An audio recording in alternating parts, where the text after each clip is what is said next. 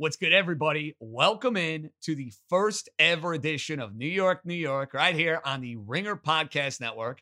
I'm your host, John Jastrzemski, and listen, it is crazy that my 9 years in terrestrial radio have come to an end, and I have come to the dark side. I have come to the podcast world, and basically what we're going to do on this podcast is a lot of the same stuff that you've heard from me over the last 9 years. We're going to talk New York sports. We got you covered on that. Of course, there's going to be some gambling elements involved. But remember, listener interaction, it's a huge deal. It will be a huge deal, a part of every single show that we do, where we have voicemails, where we have some fun, and I'm yelling and screaming at you, and you guys might be yelling and screaming at me. So you can count on that. And listen, I know a lot of people listening are probably wondering, what is JJ going to lead with? Well, it's an easy call. We got a lot to get to. But that national championship game on Saturday night was as good a game as I've seen since COVID. And I think it's the best NCAA tournament game I have ever seen. We got you covered on that. We got the opening weekend of baseball, at least for one of the teams. Not so good for the Yankees. The great CC Sabathia, the future Hall of Famer and the host of R2C2, is going to join us. Plus, we got your voicemails, and we have Jared Smith over at Sports Grid to help us handicap the national championship game. Stay tuned. New York, New York. With me, JJ. It's coming up next. It's New York, New York, presented by FanDuel. Take a shot at betting the NBA with FanDuel, America's #1 sportsbook. Right now, you can check out the new and improved Parlay Hub, filter by odds, sport, and bet type to easily find the most popular parlays and same-game parlays all on one page. Plus, start betting on the Explore page and the Pulse and bet live same-game parlays for every NBA game. So download the app today and bet with FanDuel, official partner of the NBA. The Ringer is committed to responsible gaming. Please visit rg-help.com to learn more about the resources and helplines available, and listen to the end of the episode for additional details. Must be 21 plus and present in select states. Gambling problem? Call 1-800-GAMBLER or visit rg-help.com. This episode is brought to you by Cars.com. When you add your car to your garage on Cars.com, you'll unlock access to real-time insights into how much your car is worth. Plus, view its historical and projected value to decide when to sell. So when the time is right, you can secure an instant offer from a local dealership or sell it yourself on Cars.com. Start tracking your car's value with your garage on Cars.com.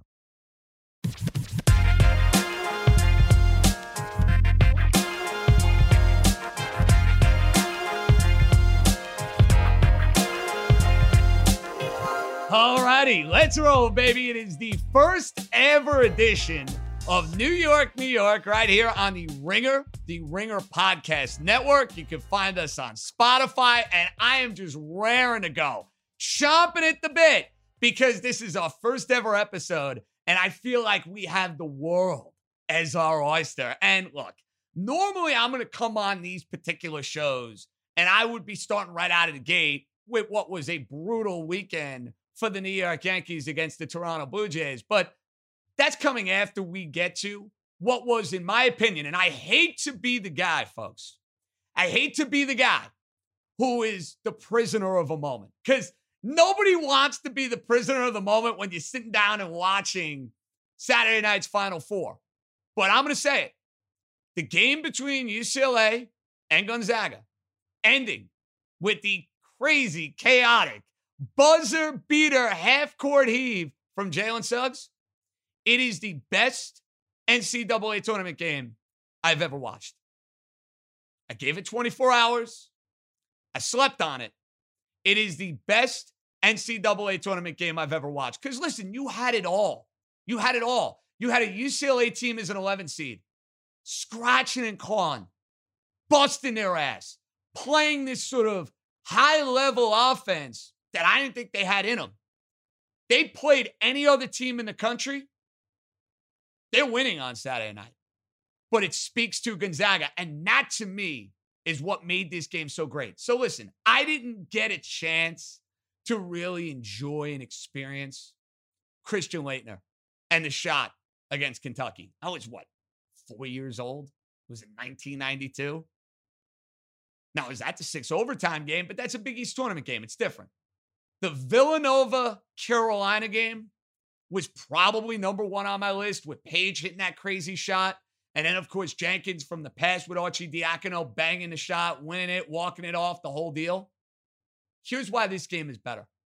This game is better because guess what? It was wire to wire throughout.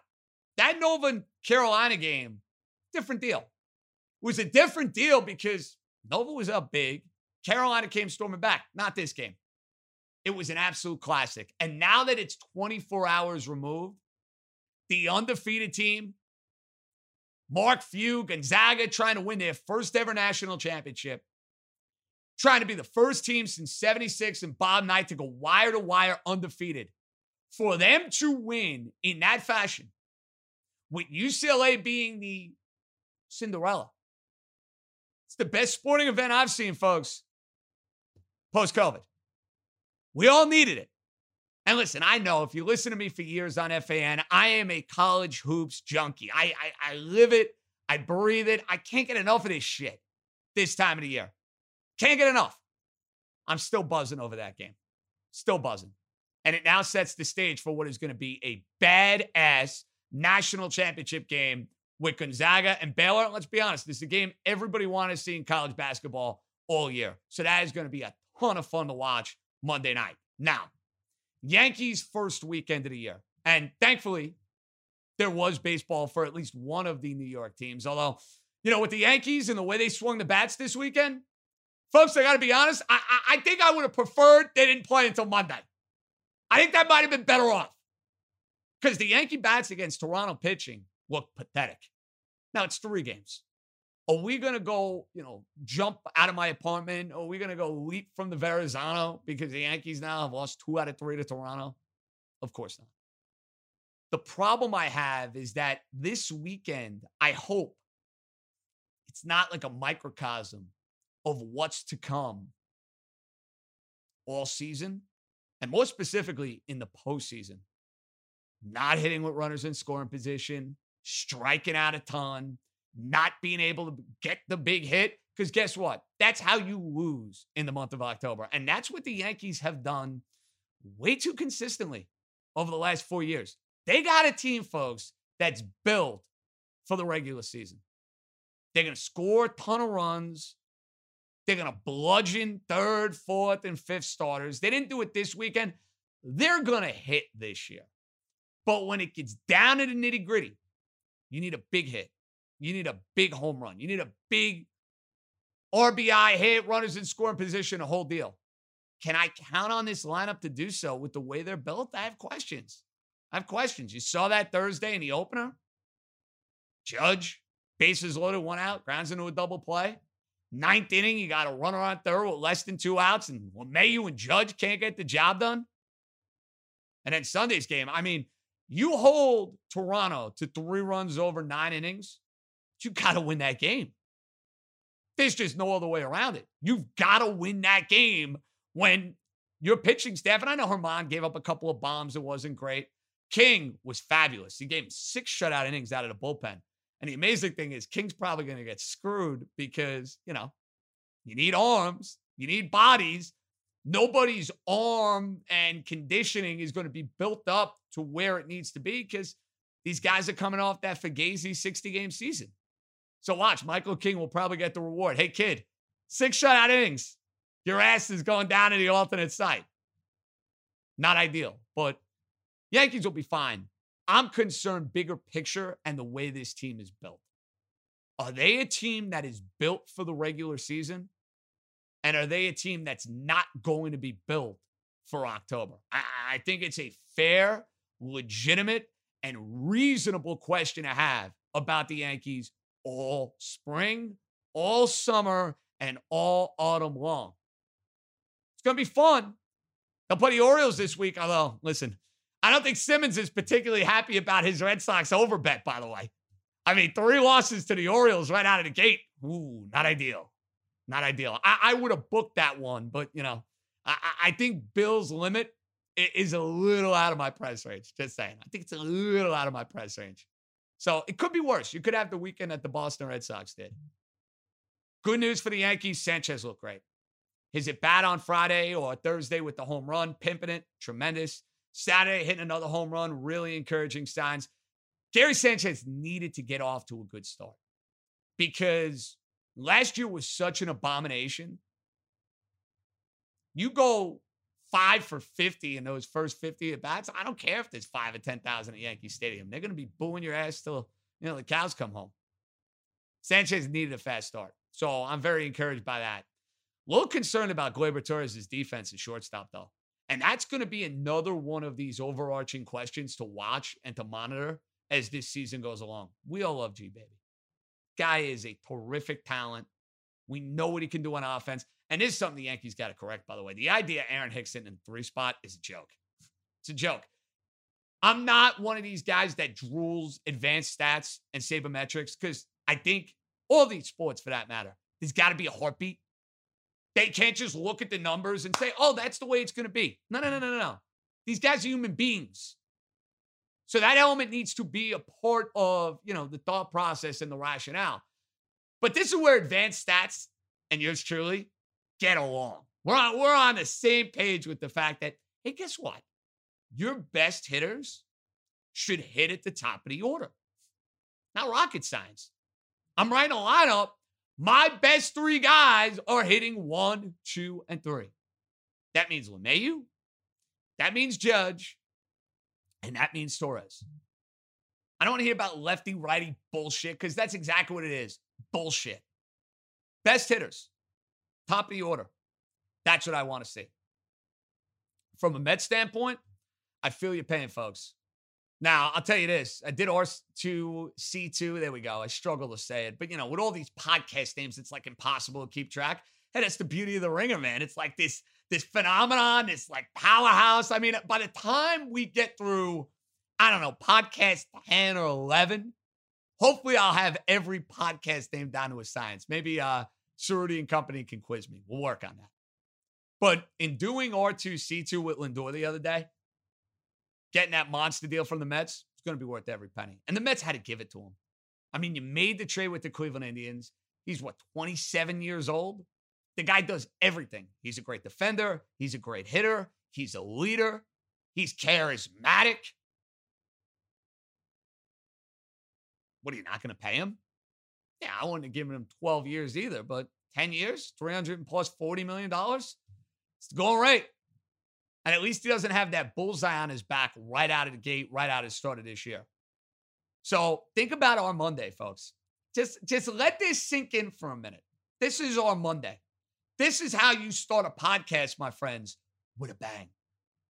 National championship game. Mets opening night in Philadelphia. Yankees playing the red-hot 3-0 Baltimore Orioles. And you got the Knicks and the Nets. See, normally I got my 3-screen setup, and I'm Gucci, baby. I'm good. I got some on the big screen. Like, Yankees will probably be on the big screen, and then we'll transition to the national title game. And I'd be like, all right, I'll go boom, title game, then Yankees, then Mets. Now I got to work Knicks, Nets. What am I going to do? Am I going to be pulling out multiple laptops, iPads? It's going to remind me of a football Sunday. I mean, I make it like it's, a good old-fashioned sports book in a 1-bedroom apartment. And I'm actually getting married at some point, believe it or not. You would think with that sort of setup that you'd be bound to be single for the rest of your life. But hey, when there's a will, there's a way. You know what I mean, ladies and gentlemen? When there's a will, there's a way. I'm so fired up to get this podcast started. We'll have a pick on the national championship game. We'll get some listener voicemails worked into the equation, which I am amped for. You guys getting involved? People keep asking me, now that I've made the switch from terrestrial radio to the Ringer here, they're like, is the listener interaction going to be a big part of this show? I'm like, you fucking kidding me? See, I can curse now. This is kind of nice. I'm not going to lie. I'm not going to do it often, but it's kind of nice that I can throw in an F-bomb every now and again. I got to worry about getting reported by the FCC. Of course they're going to have listener interaction because that's what we do. That's how I roll. I need y'all to kind of feed off of. So we'll hear from you. But coming up next, a future Hall of Famer and the host of R2C2, CC Sabathia, right here on New York, New York. Welcome back. First ever edition of New York, New York, right here on the Ringer and the Spotify Podcast Network. And, you know, we had to come out guns a-blazing with the first guest. So we got to welcome in a guy who's Yankee royalty and now is like a part of the New York fabric in more ways than one. CC Sabathia. What's up, big fella? How you doing, man? Happy Easter. Happy Easter, man. What's going on? CC, listen, it's great having you on. And let's start here, bro. For a guy who played all those years in Cleveland, you have that incredible run in Milwaukee, man. You pitch it on 3 days rest. Your arm basically falls off. You will your team to the playoffs. Did you ever imagine that you'd come to New York and basically embrace the city, the people, the lifestyle? Like, dude, you are Mr. New York right now. Nah, that was the plan. Going into free agency, me and my wife had talked about wherever we signed is where we wanted to kind of, put our roots down. And we had 3 young kids at the time when we came to New York, and we just wanted to, just become a part of the city and the culture. And it's been great. It's worked out awesome. We've done a bunch of stuff with our charity.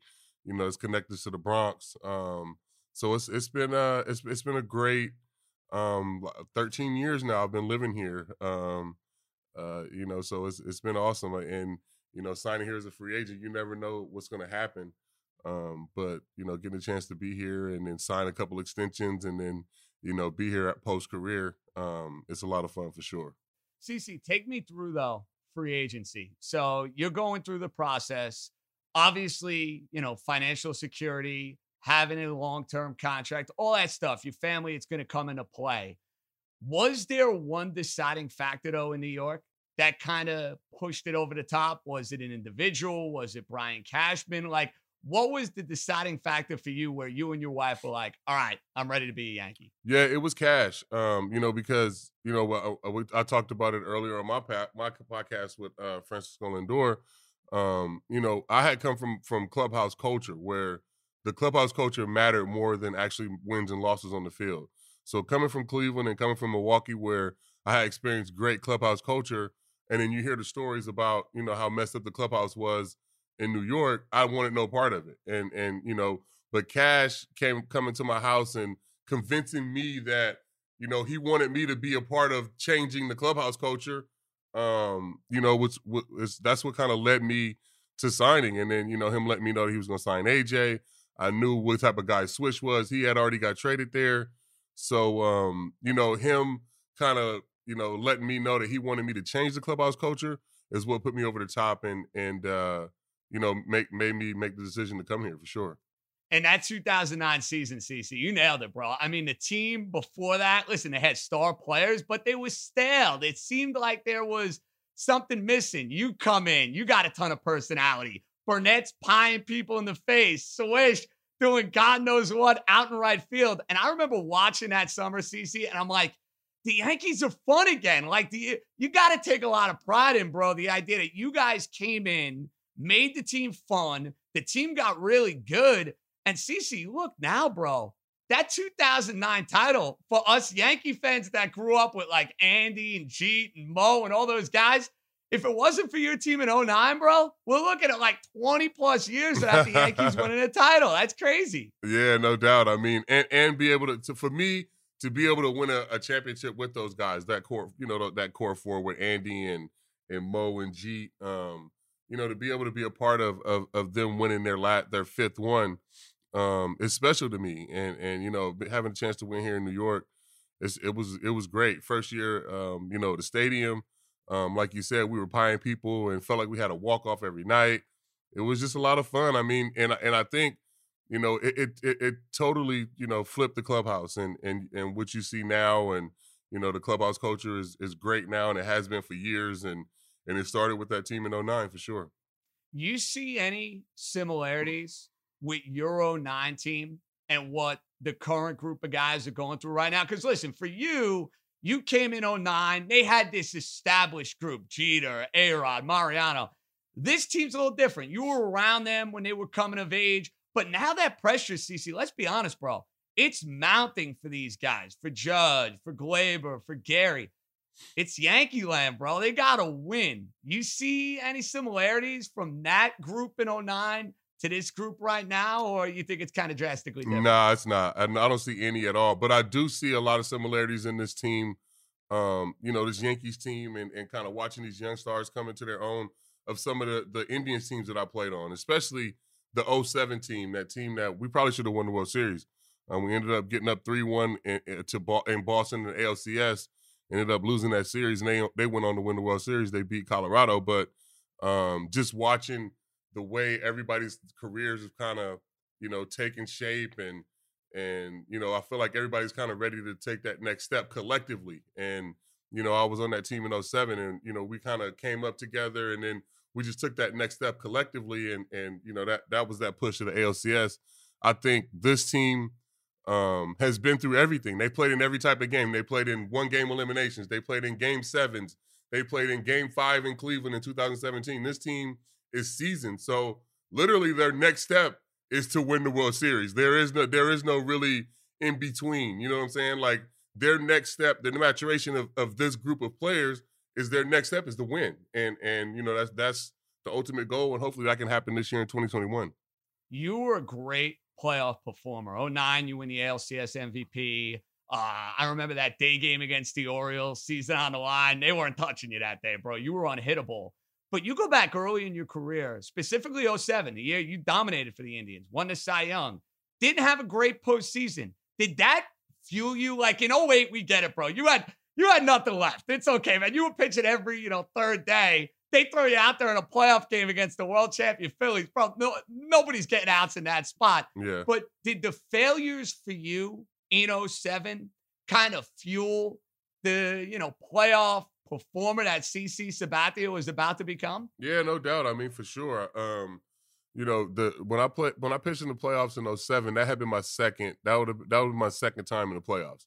My first time was 01. I was so young that it really didn't even matter. So, having my first time pitching the playoffs, me being the ace, I feel like I just put too much pressure on myself. But having the chance to go through that, is really what set me up to have that great playoff run in 09 and really what set me up to be a good playoff pitcher here. And having those, those playoff starts that I did in 2012, 10, 11, and even in 09, those were definitely direct effects of me pitching, horribly in 2007 playoffs. So, for me, I had to go through the failures to get to, the other side of what Yankee fans saw was, a polished playoff pitcher.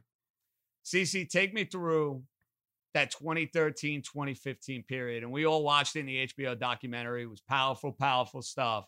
You're as good as it gets, man. You were as good a free agent signing. I'm not just blowing smoke up your ass. That's, God's honest truth. You talk great Yankee playoff, Yankee free agent signings. You're there. It's Reggie, it's CC, it's Tex, whatever. And then 13, 14, a lot of wear and tear on the arms. Obviously, you're going through what you went through. Was the end of that 15 season, was it like getting through, your personal demons, getting through what you needed to get through? Almost once you were able to do it, once you were able to get clean, did it kind of like take the weight off your shoulders when you're not thinking about baseball anymore at that point? You know what I mean, CC? Like your life, your family, all of these stuffs are coming, they're coming into perspective. You're putting it into perspective. 16, though, you come back and you pitch great. I remember the Yankees didn't have a great year, but you bounced back. And I was like, this guy might have reinvented himself here. So for you mentally, how important was that? Yeah, that was important. I was 13 through 15. I dealt with some injuries, and obviously I was going through things, battling on and off the field. But yeah, being able to go to rehab, get my mind clear, and then know that the Yankees have my back. The organization top to bottom, from the Steinbrenner family to Brian Cashman to, everybody that works in the building, Steve Donahue, Mike Shuck, everybody had my back, and aiding me in coming back. So, I was able to kind of flip the page, come back in 16, be ready to go. And then really, by the end of 16 is when I kind of really, really found my cutter and found my footing with the backdoor slider. And, You know, 17, 18, and 19 is, you know, 17 is probably my best out of those 3 years. But yeah, I mean, definitely being able to go to rehab, figure everything out, and then have Andy and Mo to really help me figure out the cutter. Definitely extended my career for sure.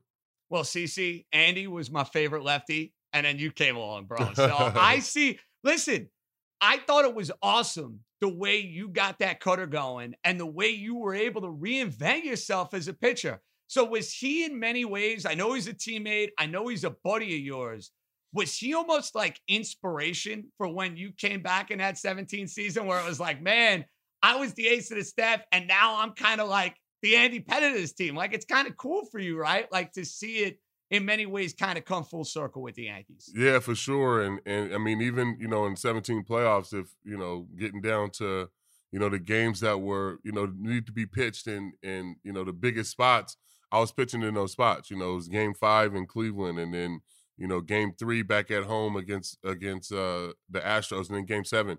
You know, in 2009, I was the ace of the staff. Nobody could argue that.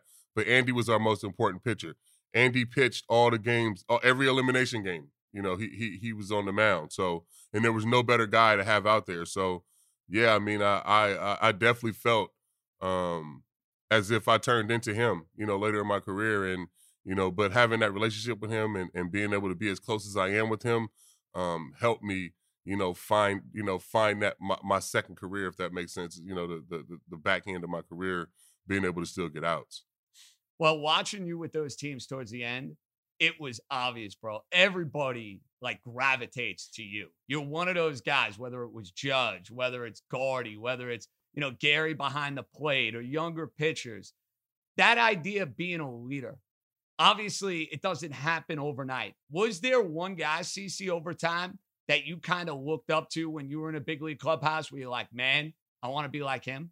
Yeah, I mean, the guy that I always looked to when I was younger was Ellis Burks. You know, the way he could, you know, work a clubhouse, the way he was, you know, friends with all the different guys, whether it was the white guys, the Latino guys, the black guys, like he brought everybody together. You know, he could go to dinner and it could be 7 different guys, you know, together, you know, hanging out at dinner. And that type of stuff really didn't happen on baseball teams back then. But he was, you know, that glue that could bring everybody together. And I always thought, you know, if I could be like that, then, you know, that's a pretty good teammate. And you know, I feel like I was able to turn into that later in my career where I could grab anybody in the clubhouse and go to dinner, go to a basketball game, and, you know, just bring different people together.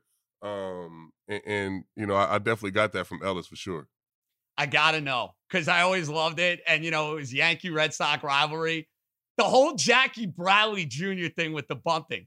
I used to love it, CC, when you would give him all sorts of shit. You'd be yelling at him. You'd be screaming at him.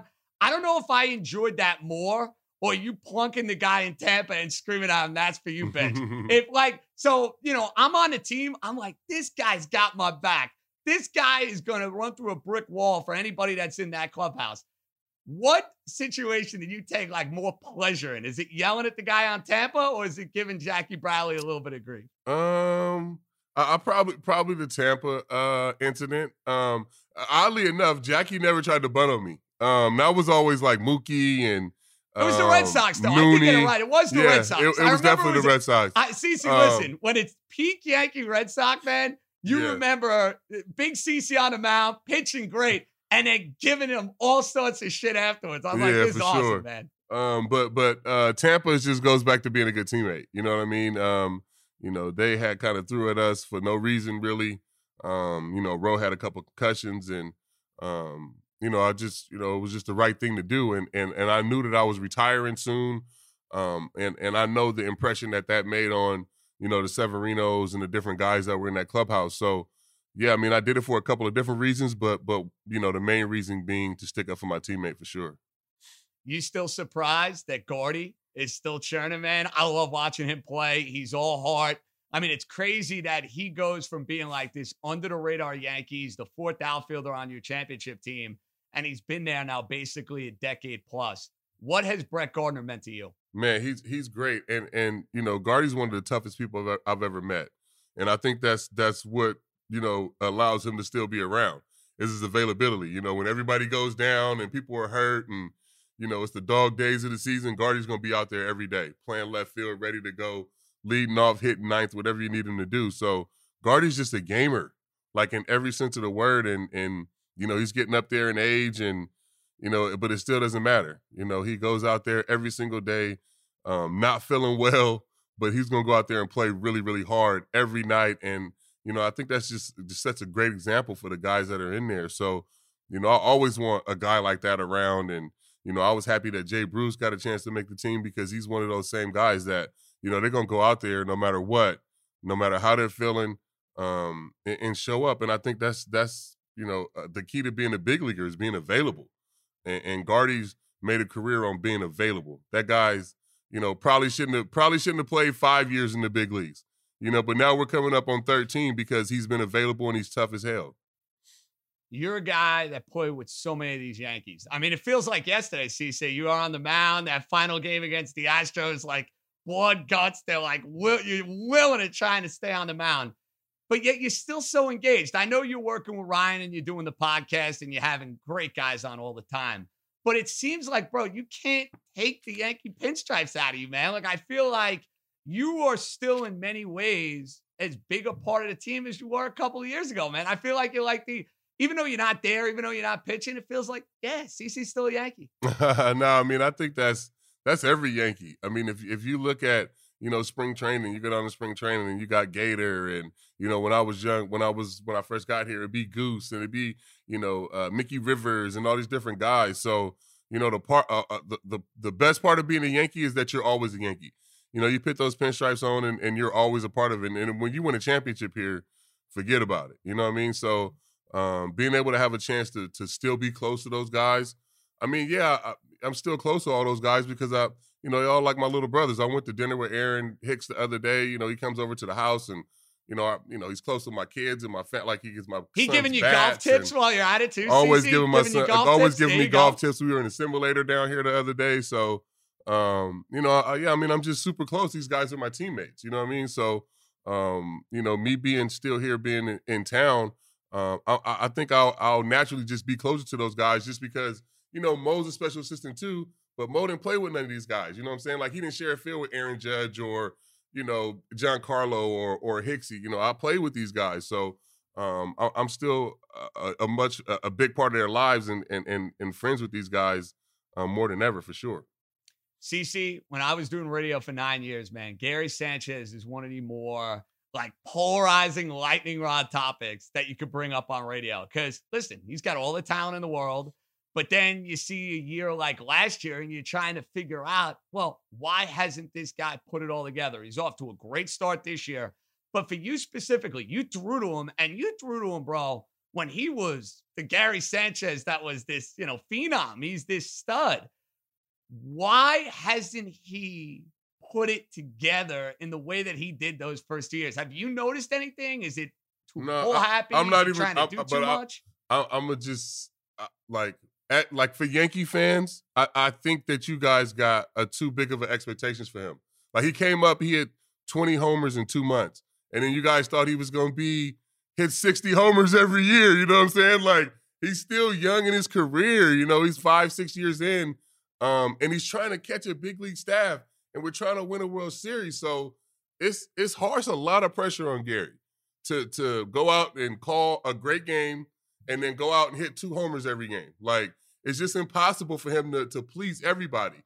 For me and his teammates, we see how hard that guy works and, you know, what he puts into it and how much he cares. So it's hard for us to ever get on him. You know, no, you never hear his teammates or anybody say a bad word about him because we know the work that he puts in and how hard it is to catch in the big leagues and still try to go out and expect everybody expects you to hit 330 with 30 homers. You know what I'm saying? So I think the biggest thing for Gary, man, is just is killing all that noise and not worrying about anything. And, you know, good or bad game, flip the page and go out to the next day.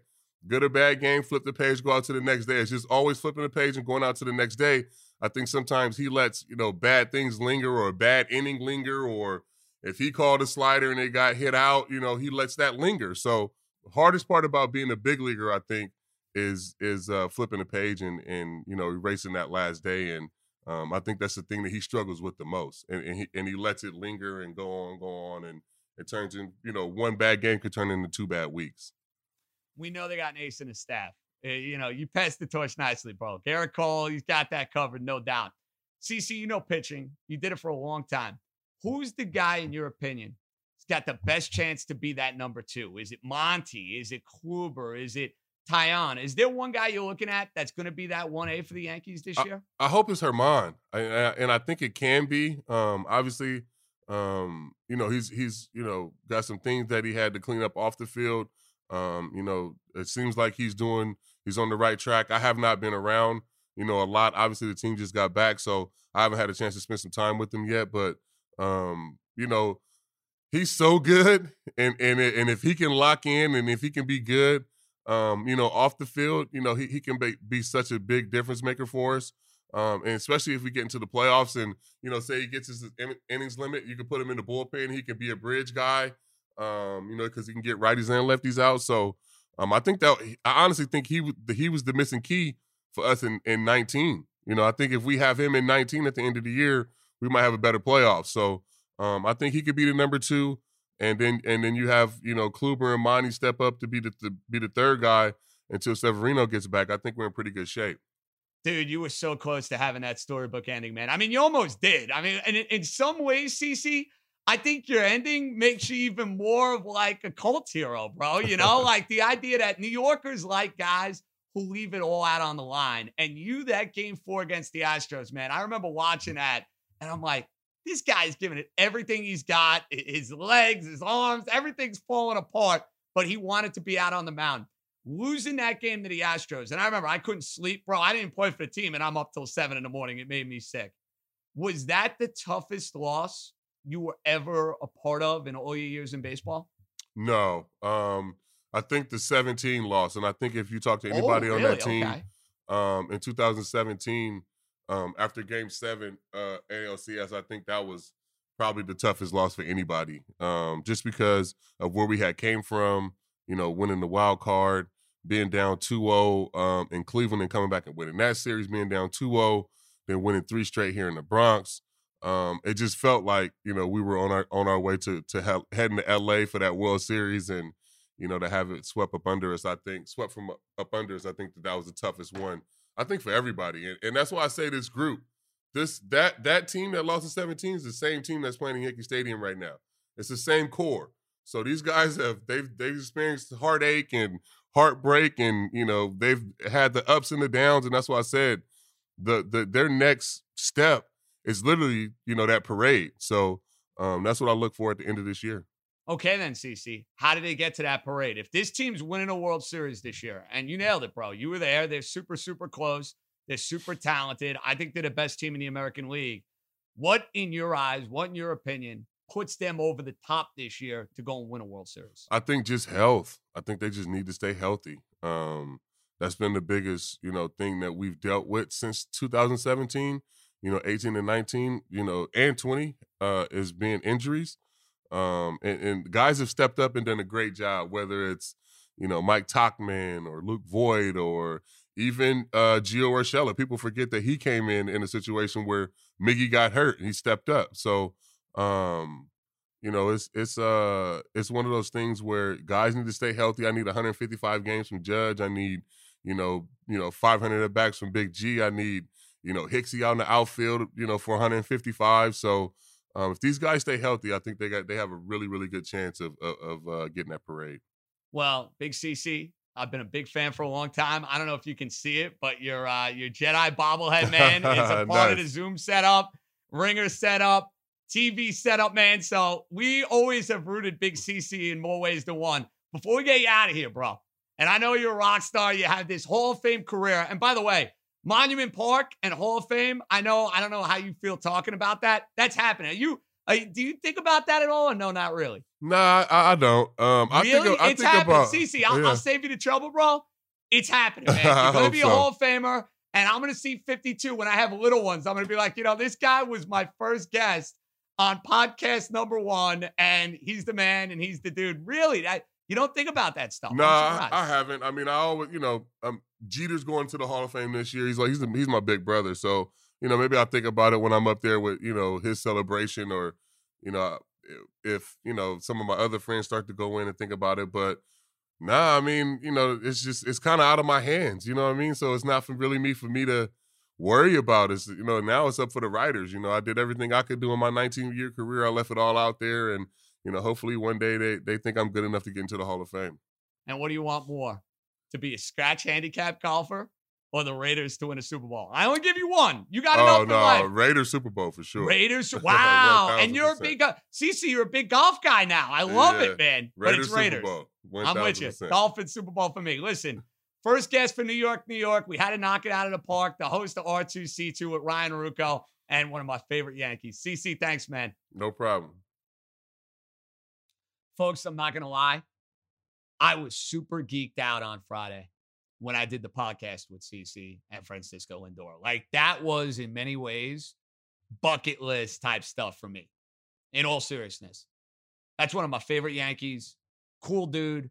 Pleasure to have on the show. And listen, in this day and age where nobody is throwing crazy innings and nobody is going to get to 250 and 260 and 270 wins, you mark my words. CC Sabathia is going to be a Hall of Famer. I am fairly confident in saying that. Like, if I had a wager on it, I would put a sizable amount that we will, at some point, be able to go to Cooperstown and see that, like, straight brim Yankee hat and CC, who's been a great ambassador on and off the field, doing his thing. Now, it is now time for what is going to be, I think, my favorite part of New York, New York, show after show, because I'm coming from a place where I feed off of your energy. I feed off of your craziness, your zaniness. It might make me a little crazy in the process. And by the way, in case anybody's wondering, how do I get in touch with JJ? How do I get in touch with New York, New York? It's very simple. 917-382-1151. 917-382-1151. That is our voicemail setup. Leave it short and sweet. Get right to it. And we let it rip. We have some fun, and away we go. So I am very excited to see what you guys and gals have in store for yours truly. So without further ado, Cerruti, what do we got leading off, baby? Hey, John, this is Danny Heifetz from The Ringer, man. Congrats on the new show. I'll give you a question, a thought, and a rant. I want to know who you think the Giants should take in the first round of the draft. It's got to be offensive line. Gettleman's got to get some hog mollies. Like, they spent all this money on Galladay. They spent all this money on cornerback, Adoree Jackson, Leonard Williams. They need offensive line. Like, I don't know why they're still sticking with Daniel Jones, but if you're going to do it, you got to do it right. You got to let the kid throw. Don't they just need to take whatever tackle is left with this pick? Let me know what you think, man. Happy to have you aboard, dude. Whoa, that's our dude, Danny Heifetz from The Ringer. How about that? Danny, the first ever participant in the New York, New York voicemail hotline. My man. Now, Danny, I just wish your take on the New York Giants was a little better there. I love you, bro, but just saying. I think he's totally off base, though, when it comes to what the Giants should do in the first round of the draft, because in my opinion, the Giant offense is not dynamic enough. And how many investments in first-round offensive linemen or second-round offensive linemen are you going to make? They went and they drafted Will Hernandez. They went and they drafted Andrew Thomas. They went and paid Nate Solder a ton of money coming over from the New England Patriots. Gettleman hasn't gotten it right. And listen, you can never have enough good offensive linemen. Go get another playmaker. Yeah, they signed Kenny Galladay, but what if Devontae Smith is there? What if Jalen Waddle is there? I don't think Kyle Pitts will be there. I don't think Jamar Chase will be there. I got no problem if the Giants go and take another playmaker. That's personally the way I'm trying to set it up for Daniel Jones. Let's make this offense as dynamic as humanly possible. And there's no getting around this, folks. It's make or break time in the third year for Daniel Jones. If you don't know by the end of this year, if you're kind of uncertain whether or not he's your quarterback, you don't got the right guy. Let's hear number two. JJ, listen, the Jets, they got Joe Douglas. Joe Douglas feels like the right guy. They got Saleh.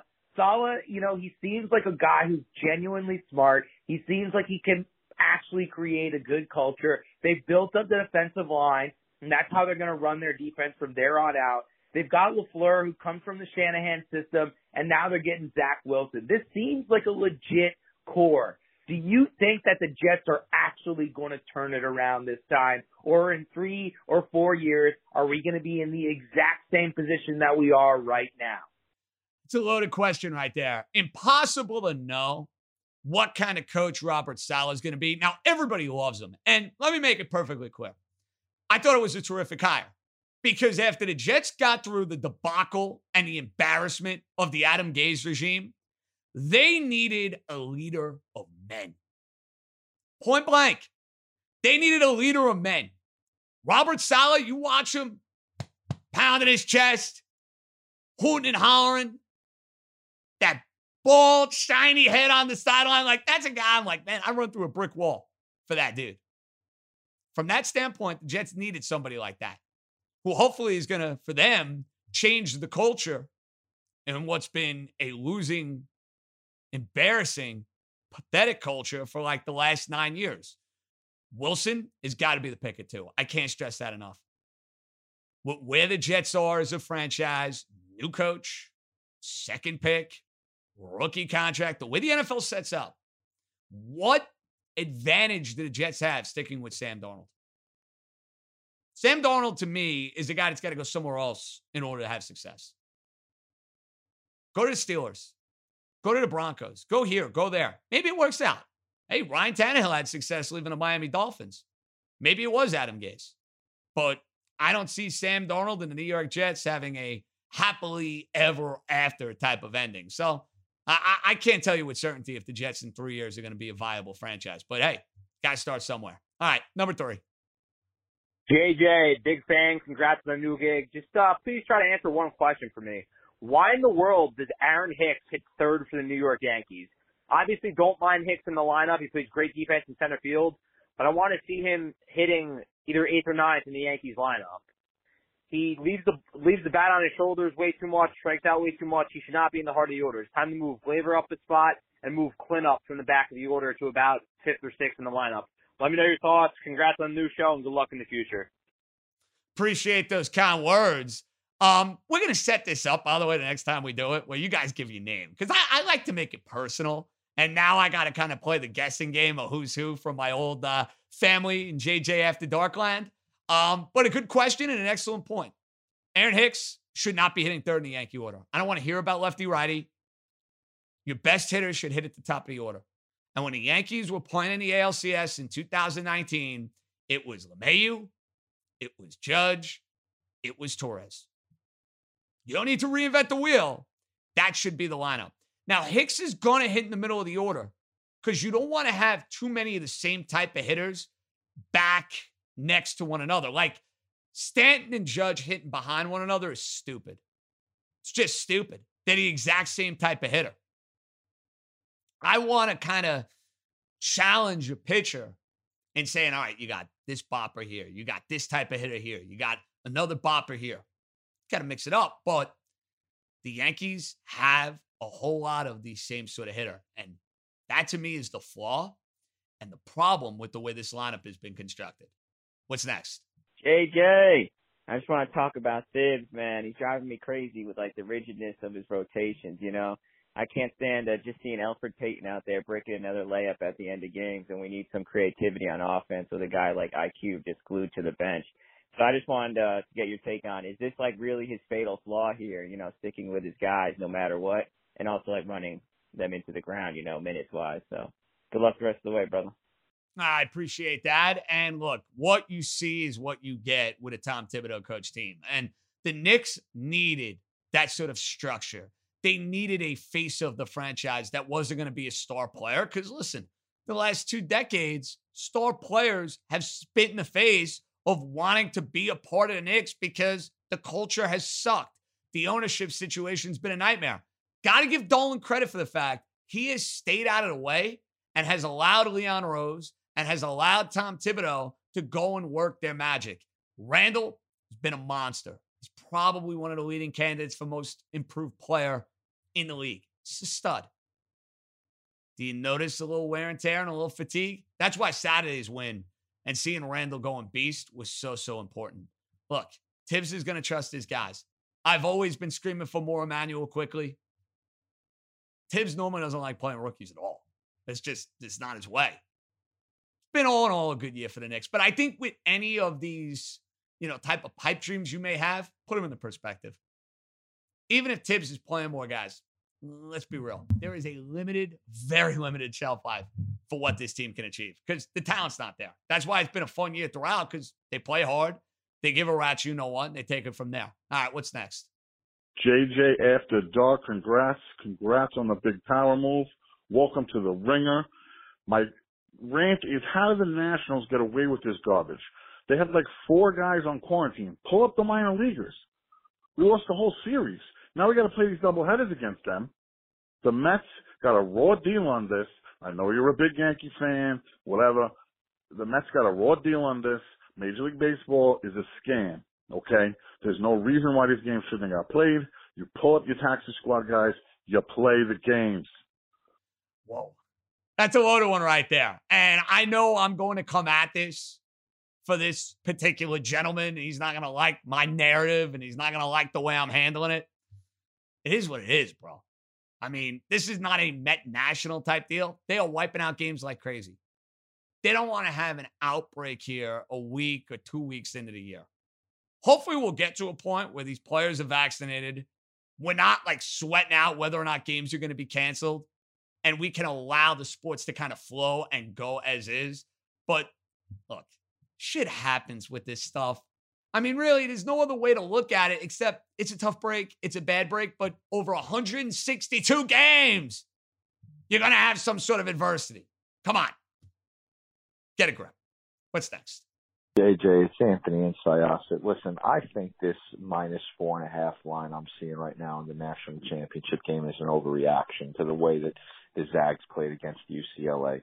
They've been double-digit favorites the entire tournament. They've been blowing team outs. I'm not disrespecting Baylor here, but you said it on Twitter, JJ. I think this was the big test that everybody expected the Zags to have. They passed it, and now they come out a little loosey-goosey in the title game. 4.5, laying it, give it to me. I'll take the Zags. I want your thoughts. That is the great Anthony in Syosset, one of my favorite JJ After Dark callers, and now making his way to the Ringer Podcast Network. And Anthony, the good news for you is that our pick for the title game, you're going to hear it momentarily. I am going to save that sucker for you. It is going to be a perfect way for us to segue into what we do next, but I cannot spoil that.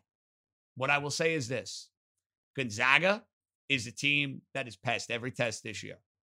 We wanted to see how Gonzaga would respond in a tight game, in a pressurized situation where they had to make big plays, where they weren't beating the living daylights out of somebody. And I think we saw how they responded. One final voicemail. And by the way, these have been absolutely terrific. Very, very good. All right, let's hear it. JJ, I'm happy you're on the Ringer. It's Matt God. Happy for you, buddy. Out of that bubble network, that disgrace. I just got to say, I'm unhappy with Aaron Judge. Judge, get your fucking head out of your ass. Let's go. Enough's enough, Judge. Terry Sanchez is hitting. The rest of this team is doing what they got to do. Stop being a fucking clown. Let's go, Yankees. I love that Matt in Stanford, who is one of my fan regulars, now can go uncensored, because if he gave us that sort of call on terrestrial radio, I think I'd be fired, or I'd be being called into my old program director's office. I think Cherney would be in my ear saying, "What are you doing letting this guy on the radio? You an idiot? Are you stupid? How can you do such a thing?" Now Matt can let it rip.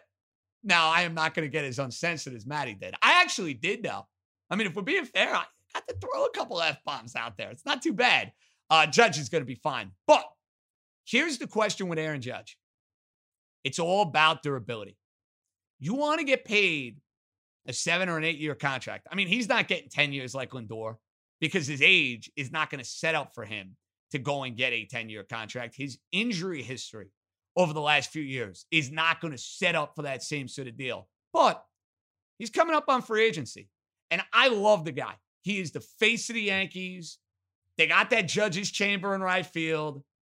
He is their most marketable player by a mile. And I'm actually surprised he got his teeth fixed. Full disclosure. Like, you know how the gap for Michael Strahan kind of became like his badge of honor?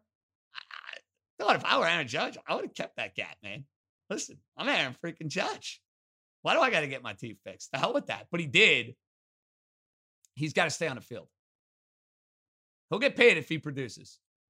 Because the Yankees know he means that much more to them than just on-field stuff. I want him to be a Yankee for life. He'll hit. Just stay on the field. Coming up next, we'll close with a bang. Our picks, our plays for Monday night's national championship game, New York, New York, presented by FanDuel Sportsbook, right here on the Ringer Podcast Network. I am super fired up because my last radio Odds On Sports guest is now my first ever New York, New York gambling guest. It comes full circle with my main man, in many ways, my partner in crime in trying to handicap the NFL and college basketball and taking names and kicking ass. Jared Smith, Sports Grid. Welcome to New York, New York, brother. How you doing, man? I love it, bro. We got the backdrop ready to go. I got you a little World Trade Center in the background. And it's New York, New York, but also this is a city about money, JJ. And that's the goal whenever you and I link up. That's always the goal, how we can make some money. Amen to that, my friend. And it was a profitable weekend for us. I had Jared on. We talked about Baylor and Houston. I was all over Baylor. I ended up firing on UCLA. I mean, Smitty, that has got to be, bro, from just like a pendulum swing. You have UCLA on the money line, bro. Can you imagine what you're thinking? Like, let me put you in the shoes of someone who had a UCLA money line bet. Are you thinking about hedging that maybe halfway through the game? How would you have played that? No, I mean, listen, I think especially if it's a one-game scenario and you feel like you're in the game. I mean, I think UCLA, if you play that game out 100 times, I mean, I do think UCLA probably wins it, maybe 30, 40, maybe 50 times. I mean, that game was right on the nice edge throughout. And what were you getting, 8-1? 9-1 in some spots. I mean, there was a juicy number. I felt pretty good about that bet. Yeah, maybe in the overtime, if you wanted to come off a little bit on Gonzaga, you got to overtime, take a little slice of the Zags. But no, 9-1, you got to let that sucker ride. UCLA was a live dog all night long. Correct me if I'm wrong. The Gonzaga-Baylor line before the game got bagged because of COVID, was it? I feel like it was higher than 4.5, wasn't it? Do you remember? I don't even remember. I think it was higher than this number. So let's start with this number then. Why has this line, in your opinion, gone from 5.5 to 4.5? Is it because Baylor looks so dominant against Houston? Is it because Gonzaga looked maybe vulnerable against UCLA? I figured you'd have people rushing to go bet Gonzaga after that game, and Smitty, it really hasn't been the case. No, I actually, the tickets are pretty split. I think I saw maybe just slight 53, 55% on Gonzaga. So, I mean, it's pretty split down the middle. You might get some late Gonzaga money, but I definitely think it was Baylor's performance. And listen, I think Houston maybe was a little bit of a paper tiger in that spot. So, Baylor's win over Houston maybe on paper looked really good, but when you really get into the crux of what Houston was, it was a bad matchup against that Baylor team. Whereas the UCLA matchup against Gonzaga was a good matchup. You had, some wing players for UCLA that really disrupted Gonzaga's flow defensively. Now, Gonzaga's really struggled defensively all year. I think the match, I mean, I'll tell you what, you can't make the total high enough for this game on Monday night. I mean, I think it's going to be a free-flowing game, and I think both teams are going to be really aggressive. But I think Baylor deserves to be the underdog. I'm not surprised the number came off of the 5.5. 5 tends to be that key number. You get a good performance like that, sometimes you see it cross through. And Smitty, how many future tickets right now are riding on Gonzaga from 8-1 at the beginning of the year to 3-1 to 160 before the tournament? The books are going to be huge fans of the Baylor Bears on Monday night. I don't think there's any question. No doubt. And I think that's another reason why you probably had that number come off a little bit. You probably saw some people say, hey, listen, we might be able to kind of entice some people to think that Baylor might be the steamy side here if we start moving this number down.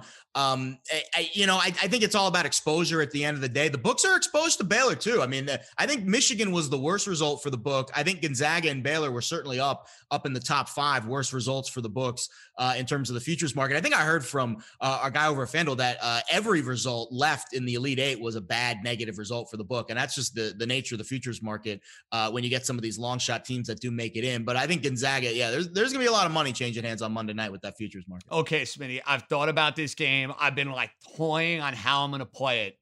Here's what I keep coming back to.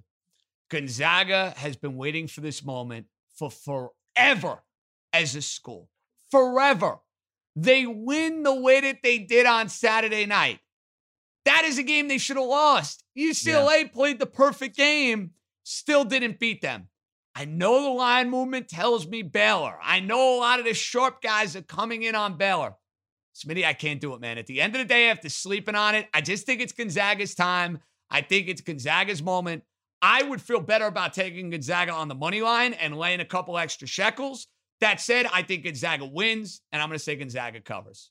I agree. I think that was the moment. I think Gonzaga had their moment, and I think they're going to be a little more relaxed in the championship game. They were definitely tense. There were some tense moments for the Zags late in that game. If you are holding a Gonzaga futures ticket, and I know a lot of you out there are, I don't think it's a bad bet to come back on Baylor here and take a little bit off the top and say, hey, maybe Baylor +5. You get a rogue 5 out there right before game time. Maybe you get a close game. Maybe you get a Gonzaga win and a Baylor cover, and you can middle that futures bet. If you have no action at all in the futures market, I definitely think you play Gonzaga.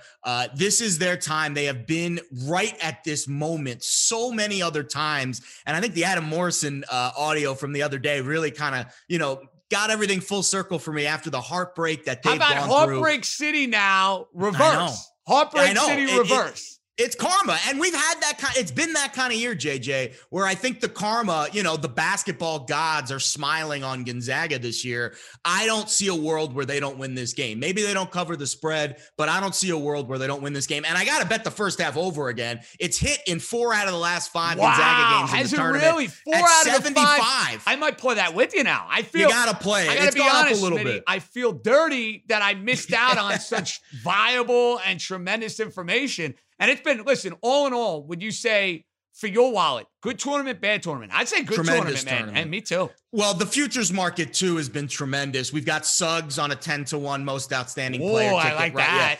Yeah. I'm probably going to actually that might be the one thing that I do hedge a little bit. I might take a slice of Timmy because I think his numbers have been warranted. It can go either way, and they're both guys are basically a pick 'em. So I don't have a problem if you have a Suggs to come off it with Timmy a little bit.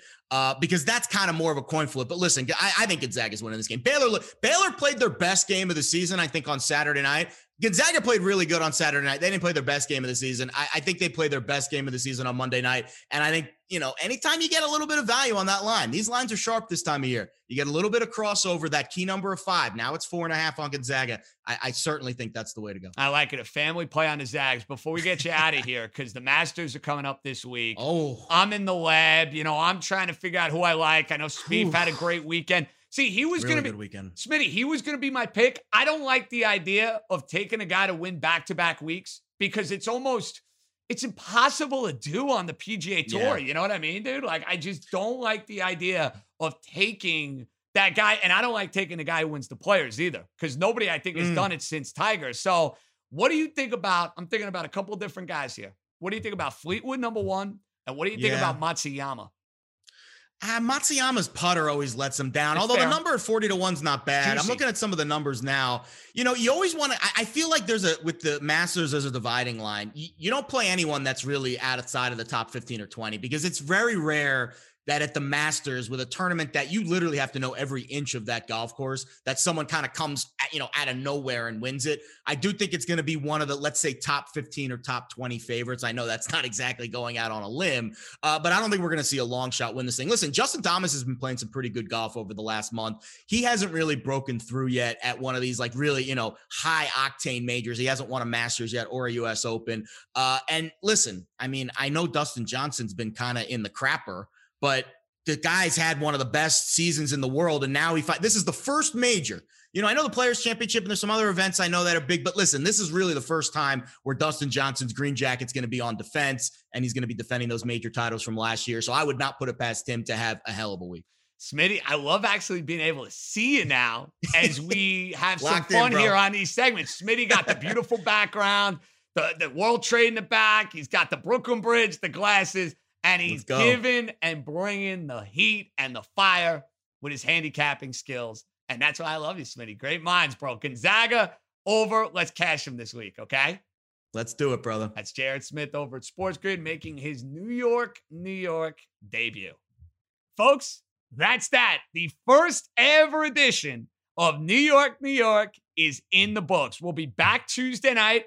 We'll have reaction to the national championship game. The Mets opening up their season in Philadelphia. Yankees back in action, hopefully with better results against the Orioles. And there'll be some basketball. The Knicks are playing the Nets. I mean, it's a loaded Monday. So I hope that you have your 4-3-7 TV setup because you're going to need it. And remember, I want to hear from you on Tuesday. Don't forget the number to call our active listener voicemail line is 917-382-1151. That's 917-382-1151. Follow us on Spotify. Follow me on Twitter, John_Jastremski. New York in the books. JJ out. Be good, everybody.